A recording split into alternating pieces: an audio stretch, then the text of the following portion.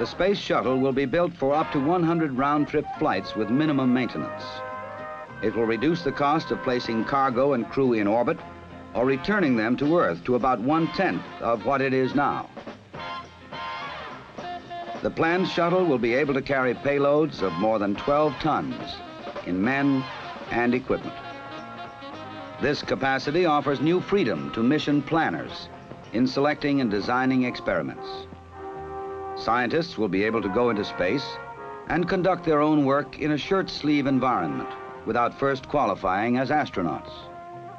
With the shuttle for transport, technicians will be able to deliver rather than launch unmanned scientific and technical satellites and probes, to place them in widely varying Earth orbits, from equatorial to polar. Easter 1981. Everyone was talking about the space shuttle, but the launch was the last thing on Neely Cairo's mind. For weeks, she had sensed something was out. Mousy Powell, the only psychic Neely trusted, did a reading. 10 seconds after Mousy spread her cards, she said, "Neely, move to New York. New York is your destiny." Neely trusted Mousy implicitly, and when she got home, she spoke to Buster Lee. "We're moving to New York City, Buster Lee. While I set things up, do you mind staying with your Uncle Brendan in Laurel Canyon for a spell?" Buster Lee broke out in a big smile. He liked Los Angeles and he loved Laurel Canyon. "Your tickets will be here tomorrow." The Mysterious World of Buster Lee, presented by Adam Ive.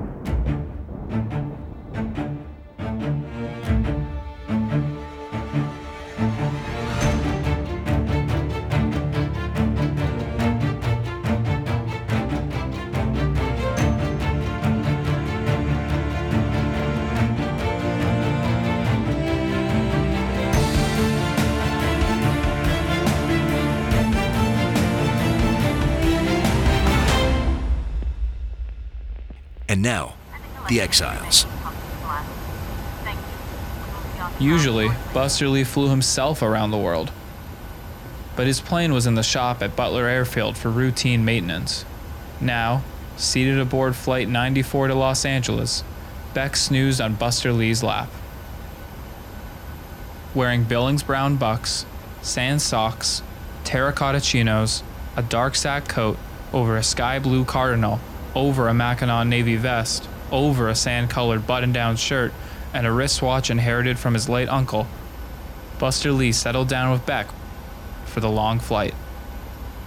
Before the feature film, a short documentary about the space shuttle played. NASA is about to embark on the age of practical spaceflight with the first orbital flights of the space shuttle. Staring at the screen, Buster Lee found it hard to believe he had entered the age of reusable spacecraft. Still, before jetting into the cosmos as though he was on a television show, Buster Lee wondered if we should fix our earthly bound problems first.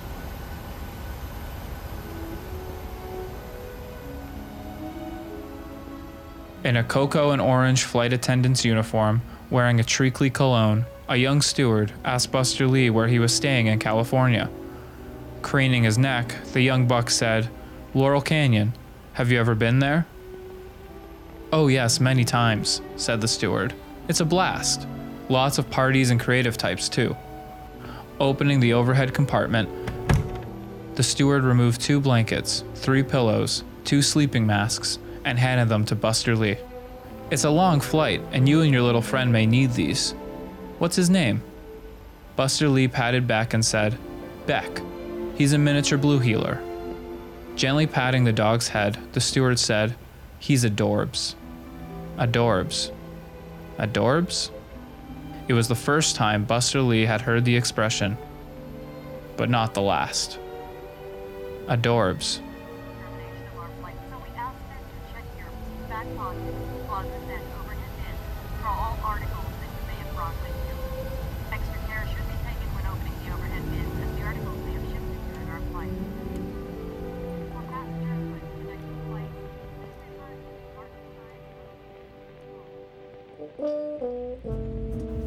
In spring, Laurel Canyon smelled of eucalyptus.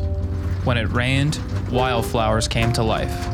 A nexus of counterculture activity and attitudes, Laurel Canyon was long home to many artists, bohemians, and musicians. Driving through Laurel Canyon, Buster Lee noted the streets were littered with monkeyish bicycle messengers. As Buster Lee's taxi approached Uncle Brendan's home, he lowered the window and inhaled an aroma that reminded him of the open spice market in Marrakesh. Closing his eyes, Buster Lee was under the spell of Laurel Canyon. A butler named Hollis Wonder opened the car door and escorted Buster Lee and Beck through the large mid-century home to a spacious bedroom. Putting the luggage down and petting Beck, Buster Lee thanked Hollis and tipped him. The house appeared empty. Seeing the glint of lunar light on the surface of the pool, Buster Lee changed into his swimming costume and with Beck at his side, lay belly down on an air mattress and floated aimlessly. When the North Star appeared, 5 beautiful, if strange, European models appeared. There was Gia, Portia, Karma, Misha, and Max. Their skin was translucent and glistened in a magical way. Never had Buster Lee seen such flawless radiance in one place, at one time. Max and Karma slipped into the pool au naturel. Growing up in a commune, Buster Lee was unruffled. Her dainty toes in the water and periodically sipping a Bellini, Gia, the bewitching 19-year-old, said, "To think the space shuttle will be flying soon. It reminds me of the line from that movie. What was it? Why have the moon when we can have the stars?" Buster Lee gingerly paddled over. Welcoming him, Gia said, "You must be Brandon's nephew Buster Lee, the photojournalist. I've heard of you. In fact, every young person in Europe admires you. Is that Beck?" Buster Lee nodded and said, "Who are you?" "I'm Gia. These are my friends from Europe. We are models, like modern-day nomads. Portia's daddy is an ambassador." Dressed in a formality seen only in California, Uncle Brendan appeared poolside. On his arm was Britta, a tired-looking 55-year-old former model. "Ah, Buster Lee," said Brendan.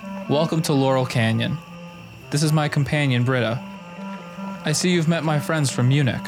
Max, Misha, Portia, on clarinet is Karma, and Gia you've already met. You're probably wondering why we're all dressed up.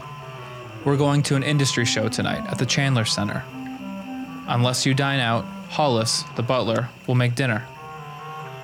Are you still vegetarian?"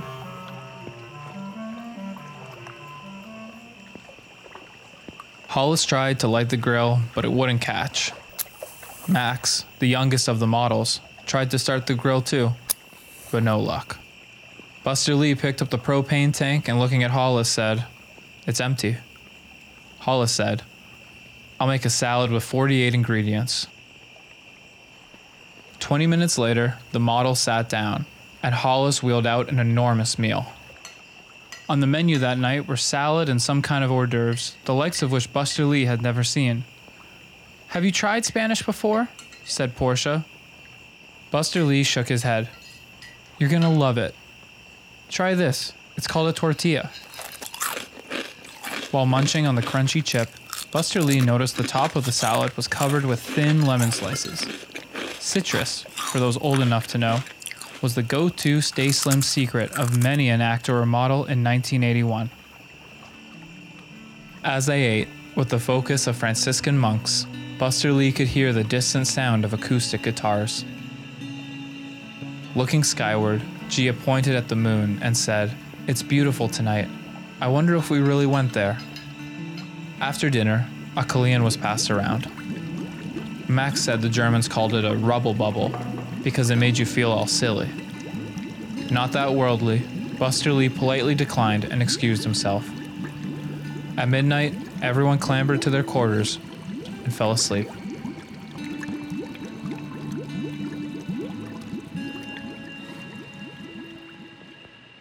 At breakfast with Buster Lee and Beck, Uncle Brendan read Cashbox, a popular magazine about the music business.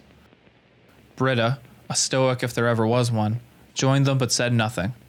The models were nowhere to be seen. Brendan put down the magazine and, tapping his left elbow with his right index finger, looked at Buster Lee and said, "You know what everyone is talking about these days?" Buster Lee shrugged. Standing up, Brendan signaled Buster Lee to follow him to the garden.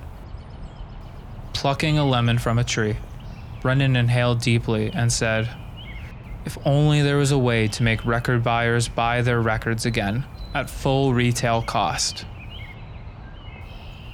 You think I'm crazy, don't you? If anyone could do it, it was Uncle Brendan.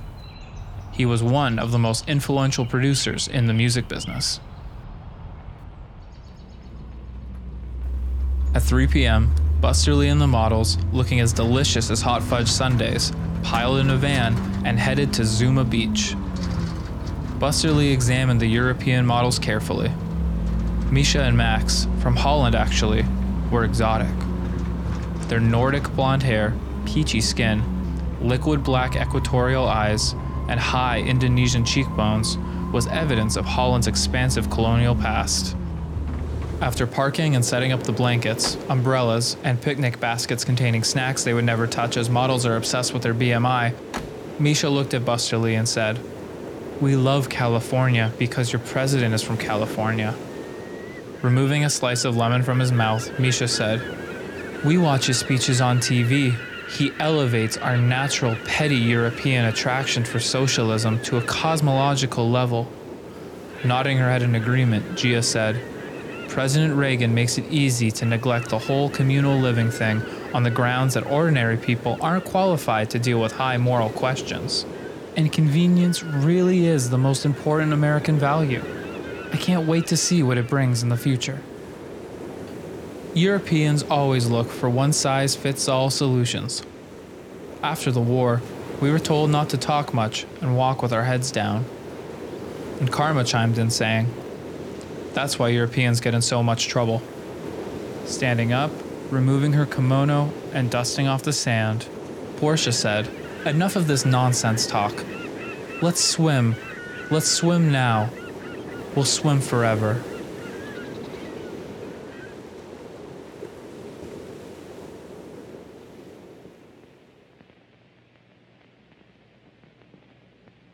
Every day, models do two things. They call their agents' assistants, and they nap.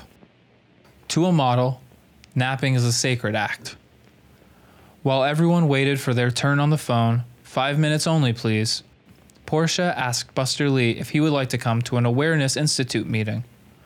"Awareness Institute?" the fledgling replied. "Being an American you'll like, no?"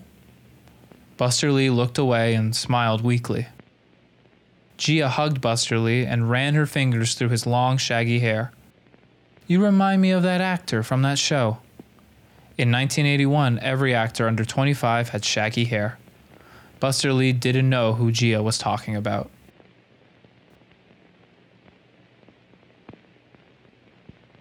Meetings for the Awareness Institute group were staged 4 nights a week at Vine's Health Food Restaurant in Malibu Beach. Once all were seated and the lights dimmed, New Age music played. The host reminded everyone about dues, then introduced the guest speaker, Simon Ames from the Awareness Institute in San Francisco. Looking at a slide of the planet Earth floating against the blackness of space, in what is the most spectacular photograph ever, Ames said, "Going to space demonstrates that despite poverty, disease, and violence, we can aspire to something greater. In that spirit, Awareness Institute has created an initiative called No Empty Bellies. Unlike most Feed the World initiatives, however, No Empty Bellies aims to end hunger with exciting management systems as old as Henry Ford. It's as simple as generating 5,000% more annual donations, and I'm counting on each of you to make our dream a reality." Simon Ames babbled for another 10 minutes. Then, as abruptly as he started, he stopped. There was a smattering of applause. The lights came on, and that part of the meeting was over. Simon took to the microphone again. Those of you who booked for the audit session tonight, meet back here at 9 p.m. And remember, it's $25, cash only.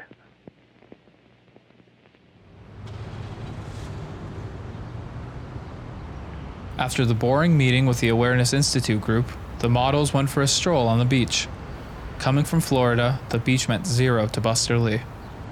Instead, with Beck at his side, Buster Lee ambled to the bookstore across the street and saw a guy who, like himself, had been at the Awareness Institute meeting. Carrying a new guitar case, the guy, wearing a buffalo plaid shirt and black jeans, around 25, said, "Hey, I saw you at the meeting. I guess you heard that guy's speech, the space shuttle and the bellies and the donations." Buster Lee nodded and heard something familiar about his voice. Leaning closer to Buster Lee, the stranger said, "I'm Mason Grunwald. I'm a musician. I moved here 8 months ago from Albany, where I live alone." "Nice," said Buster Lee. Mason carried on. "I'm in a band called The White Castle. Maybe you've heard of us? We were on the Cavett show. We're big on college radio. We signed a record deal and we're in LA making an album." Stopping to pat Beck's head, Mason continued, "I read about the awareness people in a magazine. It's pretty interesting stuff. I heard Simon Ames on a radio talk show. He said scientists were working on a machine that made truth and lies indistinguishable. It wouldn't be ready for another 40 years, so I guess we're safe until then, right?" Changing the topic, Mason said, "My brother's working on the space shuttle, you know. He's at the Jet Propulsion Lab here. I'm staying at his place in Silver Lake." Because Mason wanted an intelligent response, Buster Lee automatically became a better version of himself. Whatever East Coast melancholy he felt vanished and was replaced by cheerfulness. "Is this blue healer yours?" said Mason. Buster Lee nodded. "I thought so." Brushing the bangs from his eyes, Mason bent over and gave Beck a rub. Whoever this Mason was, he knew how to win over a miniature blue healer. That's for sure. In 1980, bookstores teeming with lonely young people were everywhere. You could walk into one, strike up a conversation, and if you were lucky, make a friend, or go to their place to listen to records, or whatever. If you watch movies from that time, there were so many bookstores, it's crazy. Then, as predicted, it started to rain. Buster Lee and Mason Grunwald sought shelter in Eliot's Books, a nothing fancy, poorly lit, but welcoming bookstore in Malibu run by a Dutch couple who were Marxists. Standing around the discount books table, Buster Lee picked up a copy of North Toward Home. "I've heard it's good." "It is," said Mason. "But I have to talk to you about something important, a rumor about the space program." "You know they're wrong, don't you? The shuttle will happen, but they're 2 years behind schedule. When it launches, they use a 1/16th size model. 2 days later, a 747 with a paint job that makes it look like the space shuttle will land. No one is wiser. Everyone feels good. There's a rumor the whole thing is being directed by a big name from Hollywood. The guy who made the sci-fi movie about the monolith, the chimps, and the robot with the soft voice that killed." Heading to the fiction area, Buster Lee said, 2 movies, 1 screen, every time. It's good to live with a certain amount of ambiguity. Don't you think, Mason? Before he joined the models across the street in the parking lot, Buster handed Mason a business card. It read, "International Investigators, Number 1 West 72nd Street, New York." In the center of the card, it said, "Buster Lee." And below this name it said, "We investigate anything. Results fast." "When you get east, let's catch up," said Buster Lee. Mason smiled at Buster Lee and said, "I'll look for you when I'm back in." Buster Lee stood on the sidewalk and peered at Mason as he vanished in the darkness.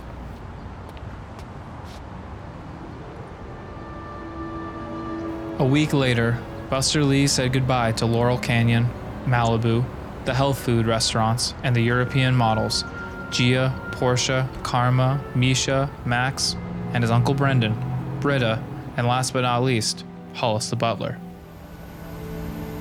Once skyward, the twinkling lights of Los Angeles faded. Buster Lee pressed his nose against the window, fogging it up, and hugged Beck. In 5 hours, they would be home, back in Tavistock or Manhattan, depending on how you measure such things.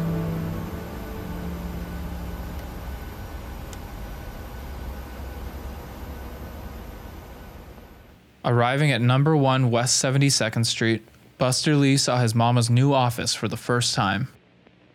As the room's point of focus, covered in Egyptian iconography, was an enormous desk.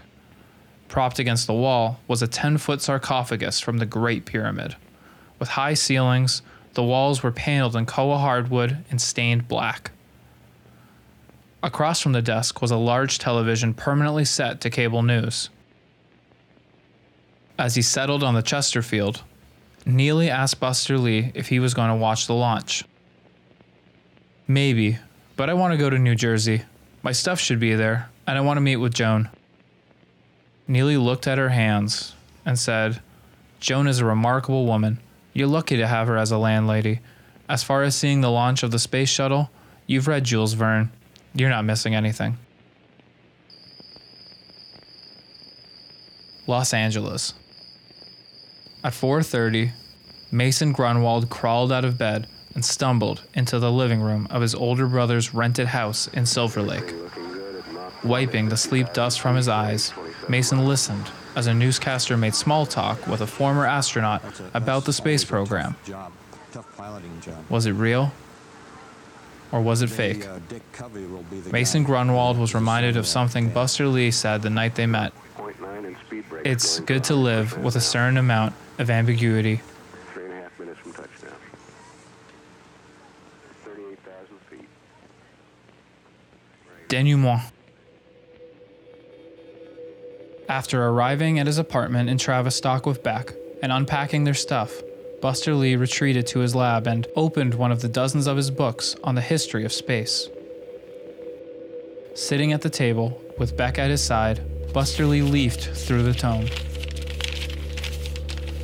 On page 141, he found a 1960 color picture of Belka and Strelka, the famous Russian dogs who were the first Earth-born creatures to go into orbit and return alive.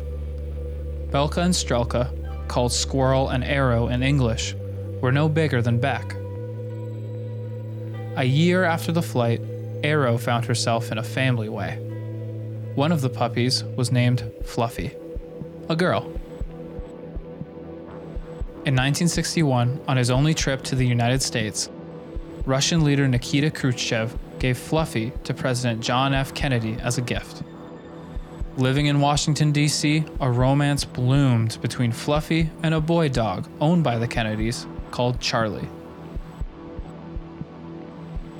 Put 2 and 2 together, and you can guess the rest. Learning this, Buster Lee closed the book and took Beck on a much-deserved long walk in the cool woods behind his house. About now would be a good time for you to say, You've been listening to The Mysterious World of Buster Lee, presented by Adam Ive. Mystery World theme by Oliver Wickham. Follow us on Instagram. Go &pod_planet. For show notes and merch, go to podplanet.org. Special thanks to Tattoo Sound and Music. The Mysterious World of Buster Lee is written and produced by podplanet.org.